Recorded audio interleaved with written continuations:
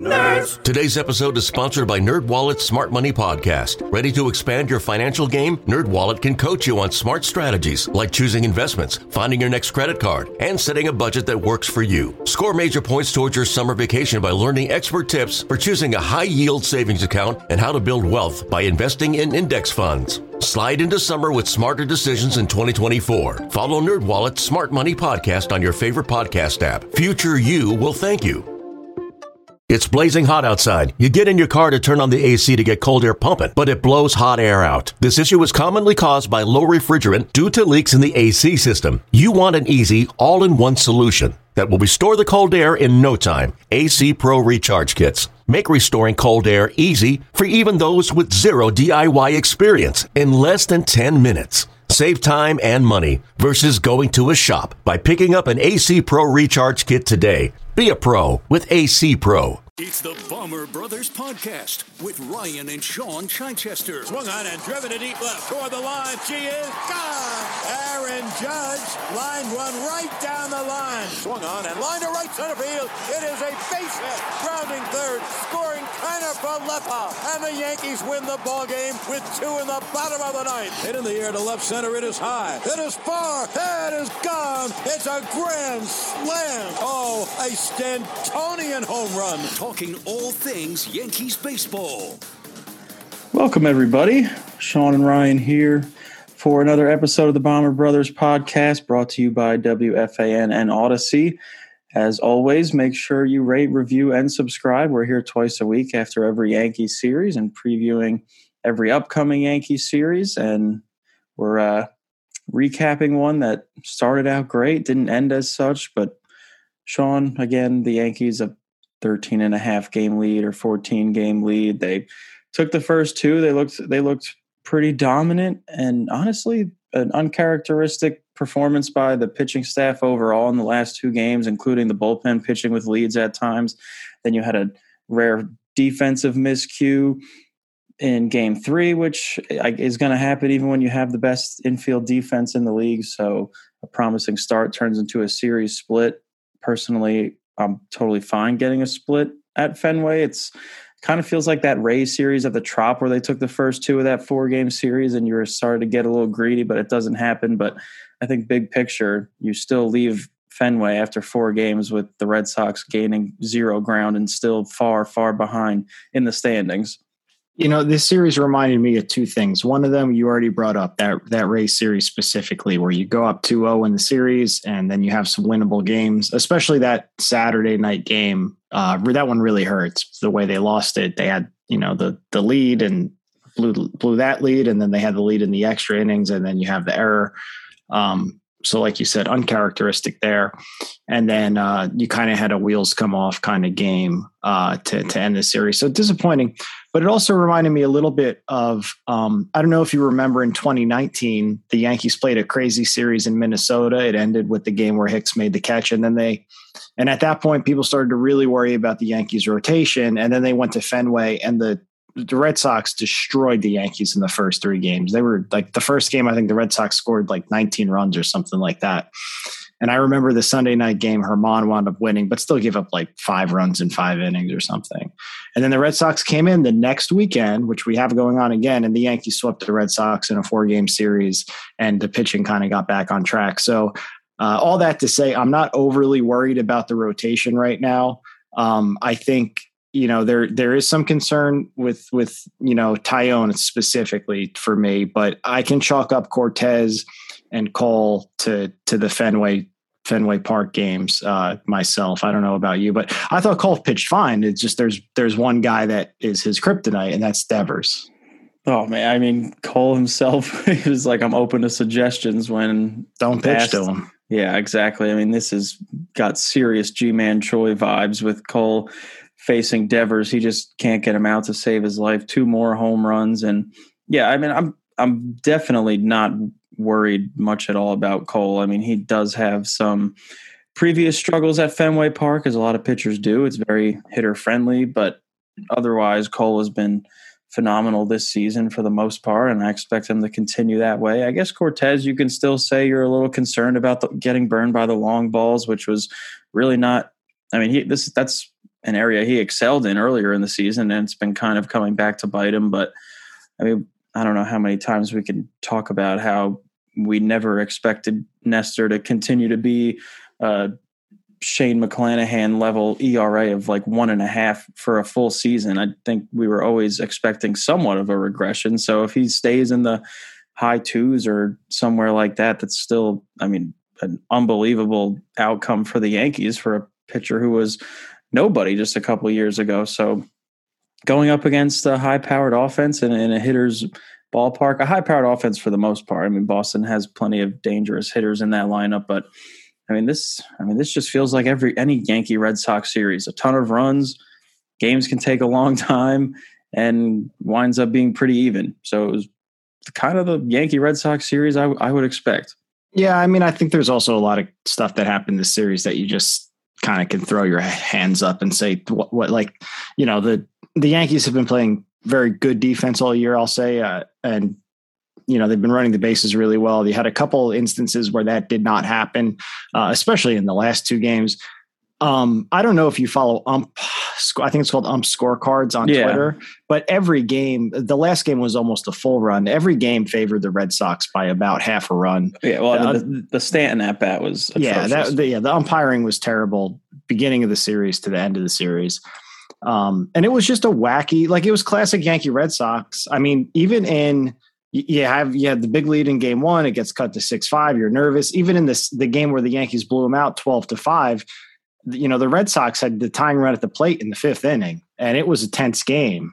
I was nervous. They had to get out of some jams. Yep. And by the way, that second game, what a job by Litke. I mean, he pitched 3 1/3. Like, dude, I didn't know he could go that long. And that's what she said. And they, you know, he wound up pitching really well, and that was awesome. Good on him.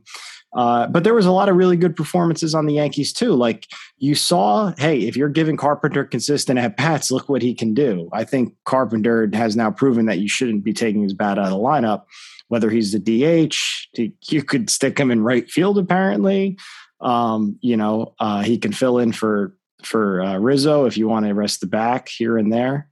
And also Hicks had 2 multi-hit games and then another game with a home run. Donaldson really continued what he started and came alive. It obviously made the error in the 3rd game there, but otherwise had a strong series. So you did see some definite positives from a couple of guys that we've been on, specifically, you know, Donaldson, who, you know, we've been talking about has annoyed us. He hits a grand slam in the 1st game, and then in the 2nd game, he hits a 3-run homer in the 1st inning. So really Donaldson earned a couple of Yankee points or pinstripes or whatever you want to call it. In the first 2 games and then lost a couple in that 3rd game there. But Matt Carpenter continues to really impress me and be a joy to watch. Trevino had a couple big hits in the series as well. So that was nice. But, you know, overall, I kind of think it was just a couple of weird losses, but then, you know, a couple of exciting wins at the beginning of the series there. I'm more concerned with, I don't know about how much you were able to watch. I know you're on vacation, but they look a little bit worn down to me.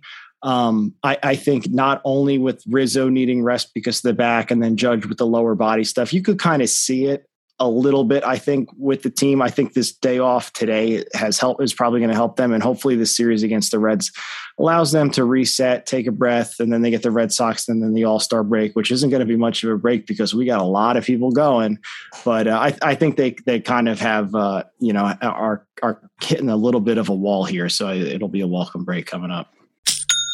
Shopify's already taken the cash register online, helping millions sell billions around the world. But did you know that Shopify can do the same thing at your retail store? Give your point of sale system a serious upgrade with Shopify. That's right. Shopify is the sound of selling everywhere. Online, in-store, on social media, and beyond. With Shopify, you get a powerhouse selling partner that effortlessly unites your in-person and online sales into one source of truth. Track every sale across your business in one place and know exactly what's in stock. With Shopify POS, you can accept credit cards, mobile payments, and every other major payment method, all with low fees and transparent pricing, starting on day one. Plus, Shopify's award-winning help is there to support your success every step of the way. Do retail right with Shopify. Sign up for a $1 per month trial period at shopify.com/MLB podcast, all lowercase. Go to shopify.com/MLB podcast to take your retail business to the next level today. Shopify.com/MLB podcast. Yeah, and the All-Star break is shorter than normal because we have to make up for the week lost due to the lockout. So you've got the Astros right on deck after a doubleheader. Yeah, so they are going to come back and hit the ground running after the break. But no, I think like you've mentioned before in previous podcasts, the starting pitchers have consistently gone 6-7 innings, especially in the beginning of the season. So maybe they can benefit from a little bit of a break. Obviously not Cole and Nestor. They'll be at the All-Star game, but I think they'll also benefit from the fact that this is the second of 4 straight Mondays that they have off. So at least they know they have some regular days off coming up. And yeah, hopefully they can treat the Reds like a little bit of a doormat to kind of get some cheap wins while also resting some key players, because the Reds are not very good. But they also they sweep the Rays not that long ago, I think. So anything can happen. But the Rays are banged up and really struggling.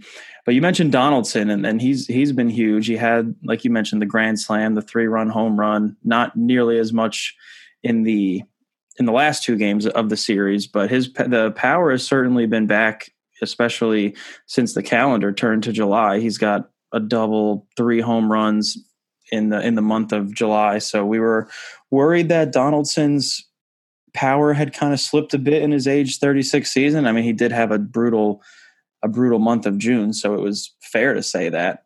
But I think it was Yankee Source on Twitter, who's a good follow. He was kind of showing that a lot of his underlying metrics, the hard hit numbers, were all kind of still there. So maybe this was just a matter of time. I don't know, but it's a huge boost. And you also mentioned Matt Carpenter. He has to get more regular at bats. I know you might be sacrificing something defensively if he needs to play the outfield, but I mean, he has to be the lefty bat in the lineup over Joey Gallo at this point. He just continues to hit. It's not really just a funny small sample size story anymore. It seems like he really does have his A swing back, the one that made him an MVP candidate in St. Louis. And it's been a long time. He hasn't played anywhere near this level in 2-3 years, but we know he's capable of it. So you can make the argument that this isn't a flash in the pan. Yeah, I completely agree. And I mean, the only hit Gallo had in the series should not have been a hit. The triple. Actually, so I was at that game and I was standing exactly in line with where Arroyo was. And I was screaming like he can't see the ball, because you could see the ball's like coming over his head. And he's like standing there like freaking out. It was so much fun. We were right there, and it was cool to see that. But no, I think the lineup they rolled out yesterday, and you should work labor into this, but I think the lineup they had yesterday is exactly what you want, with Carpenter at DH, Stanton in left, Judge in right, and Hicks in center. Now, obviously, at other stadiums you'll play Hicks, Judge, Stanton. But I think that should be your A lineup in the postseason, and you mix in Glaber when you need to, you can go from there, at least against a right-handed starter. I don't think Gallo has earned any playing time, and Carpenter, there's no reason to keep him out. But it's just another option to keep guys fresh, to kind of continue to get some guys rest, which I think you want to be careful with Judge and his lower body soreness, because he's been, he even coming back, he didn't look great early on in the series. He looked, a little bit better in the last game. And, one of the other good things too, like we're talking about, even the last 2 games were losses, and painful ones at that. Like the last loss was super sloppy, but Stanton started to come alive a little bit in that last game. He had the bat taken out of his hands in one at bat. He hit the laser home run. He had, a single, and then the other out he got, he hit the ball 110 miles an hour right at Bogarts. So we know how he is, and he could get going right away. So hopefully this is the start of a little run for him. But yeah, I think there's a lot of positives. And we might be getting some bullpen help too. I know Loaizaga is getting close. Herman is probably going to be rejoining the team any day now. So hopefully that's going to help ease the burden all around. Yeah, there could be some fatigue in the bullpen front as well. I mean, Wandy had thrown an inning and a third 2 nights before he was tasked with closing out the 10th, and almost got out of it. There was again the Donaldson miscue, and don't need to go through all of that again. I mean, what I really take away from this series is that they looked very convincing in 2 straight wins. They had the game in the bag had it not been for an uncharacteristic miscue in Game 3. And then in Game 4, they had a lead and an uncharacteristic performance by the bullpen, and it results in a series split. So I don't think there's any reason for too much concern. I know it was a split, but I still feel like this series showed that the Yankees are noticeably better than the Red Sox. Just sometimes you play 4 games and against 2 teams when they're both playoff caliber teams, and a split can happen. So I'm fully expecting a better performance back in the Bronx this weekend, a series win when they face the Red Sox. Of course, they have the Reds first.